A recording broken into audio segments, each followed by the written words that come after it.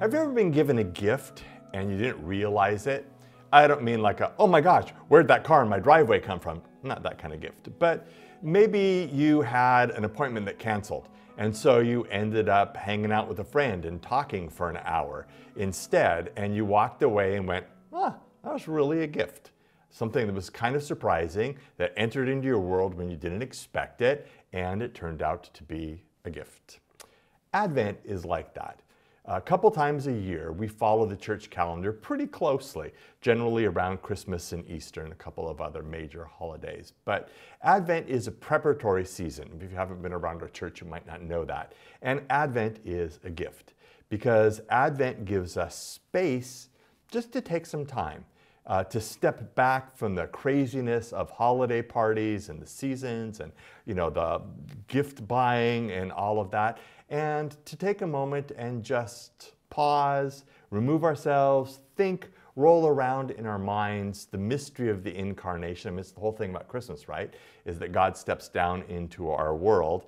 And Advent gives us a chance to take a moment to think about what the implications of that are. It might be a time to reprioritize your life.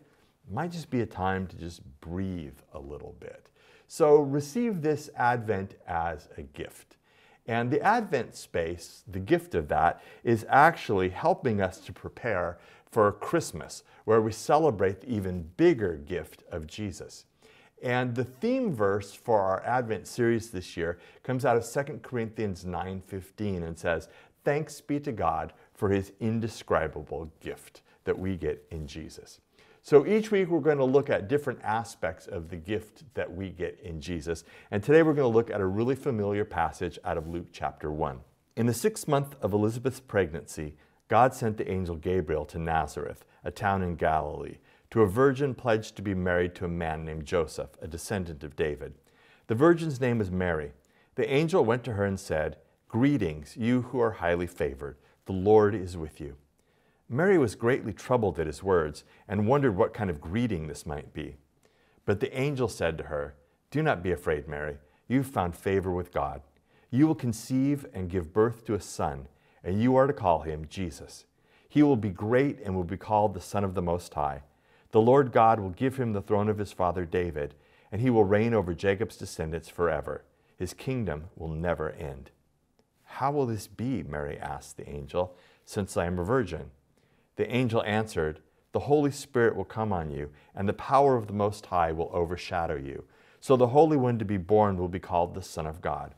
Even Elizabeth, your relative, is going to have a child in her old age, and she who is said to be unable to conceive is in her 6th month. For no word from God will ever fail." "I am the Lord's servant," Mary answered. "May your word to me be fulfilled." Then the angel left her. So this is a super familiar passage, and we're going to look at it through a different frame of reference today. And the frame of reference will be, what are the things that God is promising to us out of this passage? So the first is that we can have confidence that God is at work. At the time that Luke was written, the people had been waiting for hundreds of years. They feel like God has left them. They believe that he's going to come again, but in the meantime, things are kind of a mess. It's sort of like now. I mean, good Lord, is there a new form of crazy invented every single day? Is there a new disaster that happens every day? It sure seems like that. And where in the world is God in all of this? And it was very much the same for them back there. And all of a sudden, just in the middle of Mary doing her Mary life stuff, the angel Gabriel shows up. And he says 3 things. Hi. Okay, he says 4 things. We won't count that. He says, "The Lord is with you. Don't be afraid, and God is at work." Now, are these something special and unique just for Mary? On the one hand, yes. On the other hand, no. Because Mary is a great example of how God thinks and acts towards us. So I think the virgin birth is a one and done thing. But how God approaches Mary is how he approaches us. So I think that there's some things in Gabriel's greeting to Mary that we can apply to our lives too. So the first thing he gets to talking about is that the Lord is with you. What does that mean? It means God notices you. God isn't distant, He's with you. And I think that that is incredibly important for us. I'm currently watching this series called Special Forces. My daughter told me about it because she's dating a guy who's in the Navy Special Forces, and they watch this together, which I find very amusing. So I've been watching this series, and they take a bunch of athletes and TV people and politicians, and they put them out with Special Forces to train them to do Special Forces stuff. And so there's all these famous people. And as you watch them do these Special Forces thing, they start to break, some of them pretty early on. And you realize that some of these people who are rich and famous and powerful lack self-confidence. A lot of them have been told that they're worthless, or they feel worthless, or they feel not as good as somebody else. A surprising number of them have been in abusive relationships. And I keep thinking, wow, with all of your success and all of your wealth, you're still pretty broken. You feel pretty alone. And what a gift it is to know that God knows you, and that God sees you, and that God is with you, and that God's posture towards you is one of love and care. The Lord is with you. Number two, don't be afraid. I love biblical understatement. After the angel shows up and tells her this stuff, it says Mary was greatly troubled at his words and wondered, what kind of greeting was this? You think? Don't be afraid. Always, always, always in the Bible, whenever God shows up, whether it's God Himself or an angel shows up, the first message is, don't be afraid. And it's a fixture in the Christmas story. Over and over we hear, don't be afraid, don't be afraid, don't be afraid. Why? Well, I think first of all, the angels are scary. Number two, God's plan can be scary. Number three, the world is scary. And Mary's situation is scary. And your situation might be scary. But the thing that God always wants to communicate is, don't be afraid. And that's because of the next thing that Gabriel says. God is at work. And that's another gift of hope. We look at the chaos around us and we ask, where is God?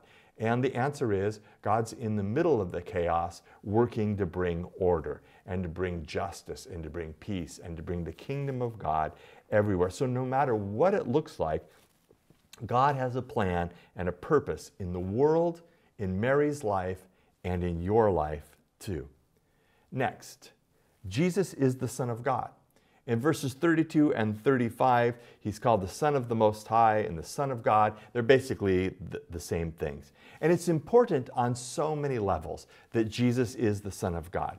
But it means something fairly specific here. And we've talked about it a lot in the Gospel of Matthew.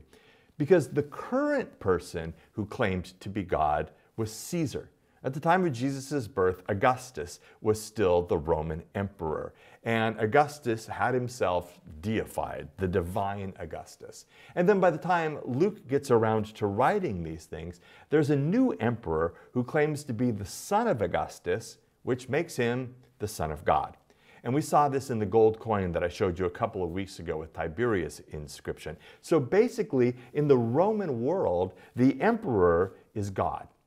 And so Luke is using language that's a direct challenge to Caesar's claim to power. And that's a radical realignment of what the world was expected to believe. Caesar's not God, Jesus is God. And I think it was a liberating claim for the Jews, and I think it's liberating for us. Because think of all the people that you know. Think of all the people on the world stage that could be God, but aren't. I'm not God. I'm not ultimately in control of anything or anyone. And that has been dramatically demonstrated to me over the past couple of months. You're not God. The economy isn't God. A couple of entitled billionaires jetting around the world are not God. Sex, youth, power, money, none of these things are God. And thank God they aren't. Because what do those things drive you toward? they drive you toward wanting more of those things. And those gods will never fulfill you. Scripture tells us that Jesus is God, and he shows us what God looks like. And what God looks like is grace and love and mercy and justice. God's posture towards us is not one of anger or being upset with us. It's a posture of wanting us to come home so he can give us everything that will satisfy our souls. Everything else just creates more of a need in us. God wants to fill us with what will satisfy our souls, even if the economy tanks, even if the election goes to the wrong party, even if your relationship ends poorly, even if the diagnosis you get is bad. Jesus is God, none of those things, and Jesus is good. Next, God is establishing his kingdom, and Jesus is king. Verse 32 says, the Lord God will give him the throne of his father David. So, as I've mentioned a couple of times over the last couple of months, there's this deep longing in the people that God would come again and that God would reestablish the kingdom, the halcyon days of Israel. And in some ways, the people settled for less than what God had, because the plan wasn't just to establish the kingdom of Israel. The plan was to establish the universal kingdom of God. And so the announcement that the kingdom of God is coming and that it's bigger than anybody thought is huge, because that means that God's rule has begun. And we've talked about this in the sense of already, but not yet. The kingdom of God is present, but it's not completely fulfilled, but it's started and it's moving towards an end. And that's the part that is most important. God is establishing his kingdom and Jesus is king. Regardless of what the people at that time saw around them, regardless of what we see around us, regardless of what the expectations we have for life, the kingdom of God is at work advancing. And that's such good news. Because just like with emperors, think about the type of kings, quote, that we are offered. None of them ultimately will be able to provide what we need. Lord Acton, a 19th century British historian, said a very famous quote, which I'm going to give you, and then I'm going to go further than the quote normally goes. Lord Acton said, "Power tends to corrupt, and absolute power corrupts absolutely." You probably have heard that, and it probably rings true. But Lord Acton goes on, "Great men are almost always bad men, even when they exercise influence and not authority. Still more when you superadd the tendency or the certainty of corruption by authority. There is no worse heresy than that the office sanctifies the holder of it." So power corrupts, absolute power corrupts, absolutely. That rings true to us. The stories that I read that come out of Washington every day are mind-boggling. It just seems like the intoxication of power seems to cause good people, I'll give them the benefit of the doubt, to sell their souls to something else and become bad people. But then he goes on to say, great men are almost always bad men. And I had to think about that a little bit. And of course there's, shades of meaning and that kind of stuff. But I thought about Henry Kissinger, who died this week at 100 years old. And every article that I read about Kissinger talk about what a mixed bag his legacy was. There were some things that were probably very, very good, and there were some things that were pretty horrific. Great men are almost always bad men, or at least have a shadow side. And then he goes on to say, there's no worse heresy than that the office sanctifies the holder of it. What Acton is getting at here is that we shouldn't hold leaders to a lesser standard because they hold a higher office. Like they can get away with stuff that the rest of us can't. He's actually arguing that leaders, he was talking about the Pope and the King in this particular case, shouldn't be given a get-out-of-jail-free card just because he was the leader. Lord Acton is holding leaders to a high standard. But I think what his whole quote points out is what we know about people. You just can't trust a political party or a particular person to solve the problems. It doesn't mean give up. It just means that your faith needs to be in the right place. We're about living into the kingdom of God, following the King, Jesus, regardless of who holds power. And sometimes I think it's tempting to go, well, if we can only just fix this one thing, if we can get this one problem right, we can take care of this thing, then everything else will fall into place and it'll all work itself out. It won't. Because only changed hearts will end up with changed lives. And the kingdom of God is all about changed hearts. Next, we're living in the kingdom of God here and now. Verse 33 says, and he will reign over Jacob's descendants forever. We're his people. We're living in his kingdom. It's kind of like having the world's most powerful passport. Kind of like you can get out of everything because you've got the right passport. It's like in any situation you're in, you're under the authority of Jesus because you are living in his kingdom. That's where your citizenship ends. And his rule and his reign looks like something completely different than what is going on in the rest of the world. There's this song that I really don't want to like. And I don't think that I like it, but it has one verse that sticks with me every time I happen to hear it. And it's this verse. The enemy can't take my family because this home belongs to the Lord. So I'm not afraid to remind him that he has no claim in this war. The thing that strikes me about it is that it's exactly right. We live in a different place where our lives are claimed, not by the evil of the world, not by the world system, not by empire, but claimed by Jesus, who is the true king. And then his kingdom will never end. Verse 33, his kingdom will never end. Years ago, my dad thought it would be really fun to take us to go see the movie Camelot. For some reason, it came back on the big screen, and he told us we were all going to go love this story. So we went to see it. I like musicals. I had high hopes for this. It was one of the most depressing stories I've ever heard in my life. It was just terrible. Camelot, the Lerner and Loewe musical, came out like the early 60s or something. I don't know when we saw it, much later than that. But it's the story of the legend of King Arthur and the Knights of the Round Table. I mean, there is no bigger medieval legend than the legend of King Arthur. And in the musical, you get to know Arthur, and he has this dream. He has this dream of where people are taken care of, where there is almost a democratic process. He invites the knights to sit at a round table where everyone is equal, and it only rains after sunset, and you know, all this kind of stuff. It's just this perfect place that Arthur has this dream for, Camelot. The problem is, it is consistently sabotaged by people who make bad choices. And people's brokenness just messes everything up. And Arthur keeps trying to make it right. My wife is a lit major, and she would tell you that Arthur is the Christ figure in this story. And it ends really bad, where everything is going to be destroyed. But the moment ends when Arthur finds a young boy who comes to give him some message. And as Arthur shares with him, there's this line, "Don't let it be forgot that once there was a spot for one brief shining moment that was known as Camelot." It's a sad line, but it's true of our experience. We have these glorious moments, but then they're gone. It might be family relationships, and people get old and they get sick and they die.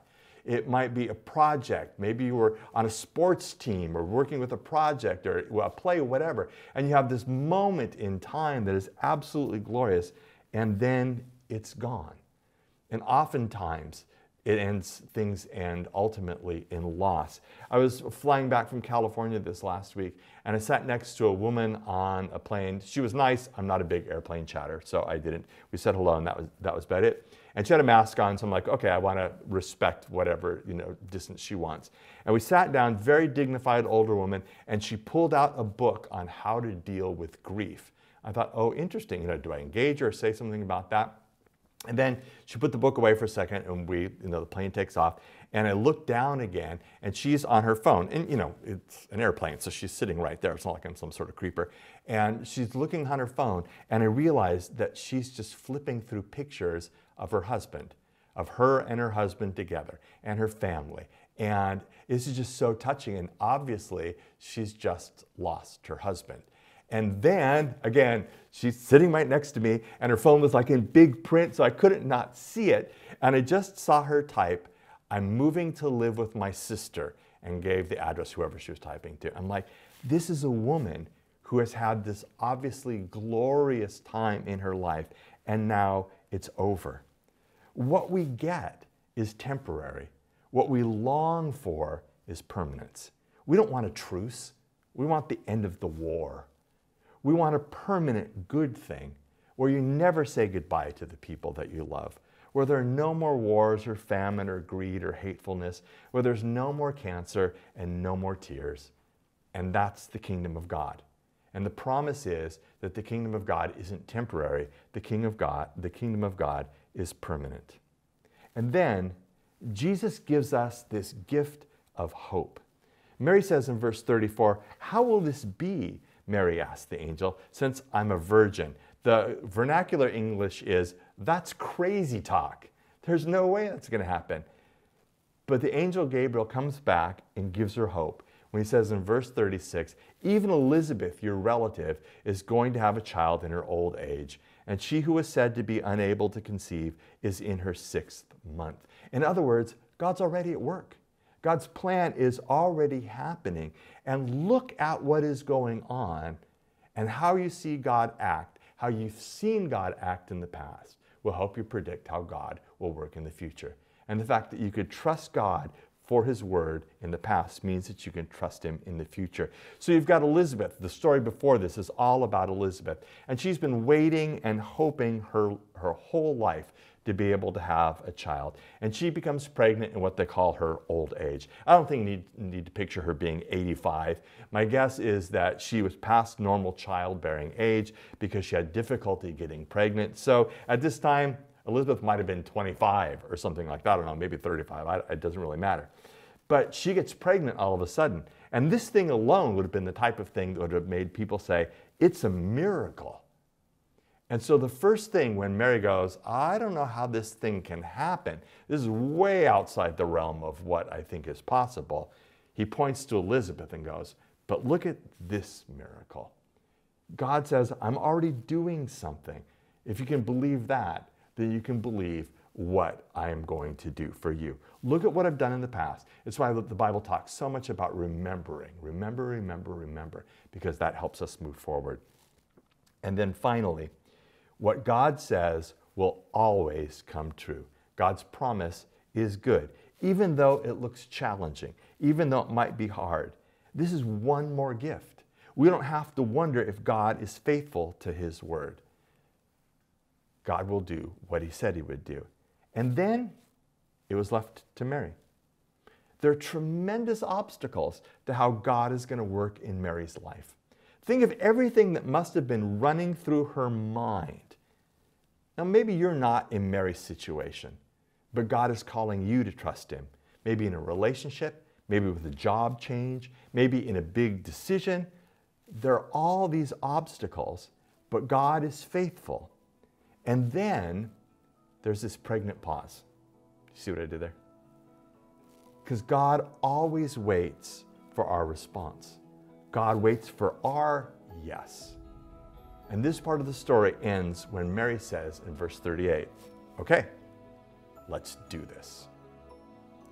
So now let me ask you 3 questions.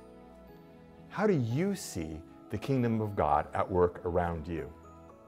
Number 2, how is the coming of the kingdom of God good news for you? And number 3, what obstacles do you face in trusting God?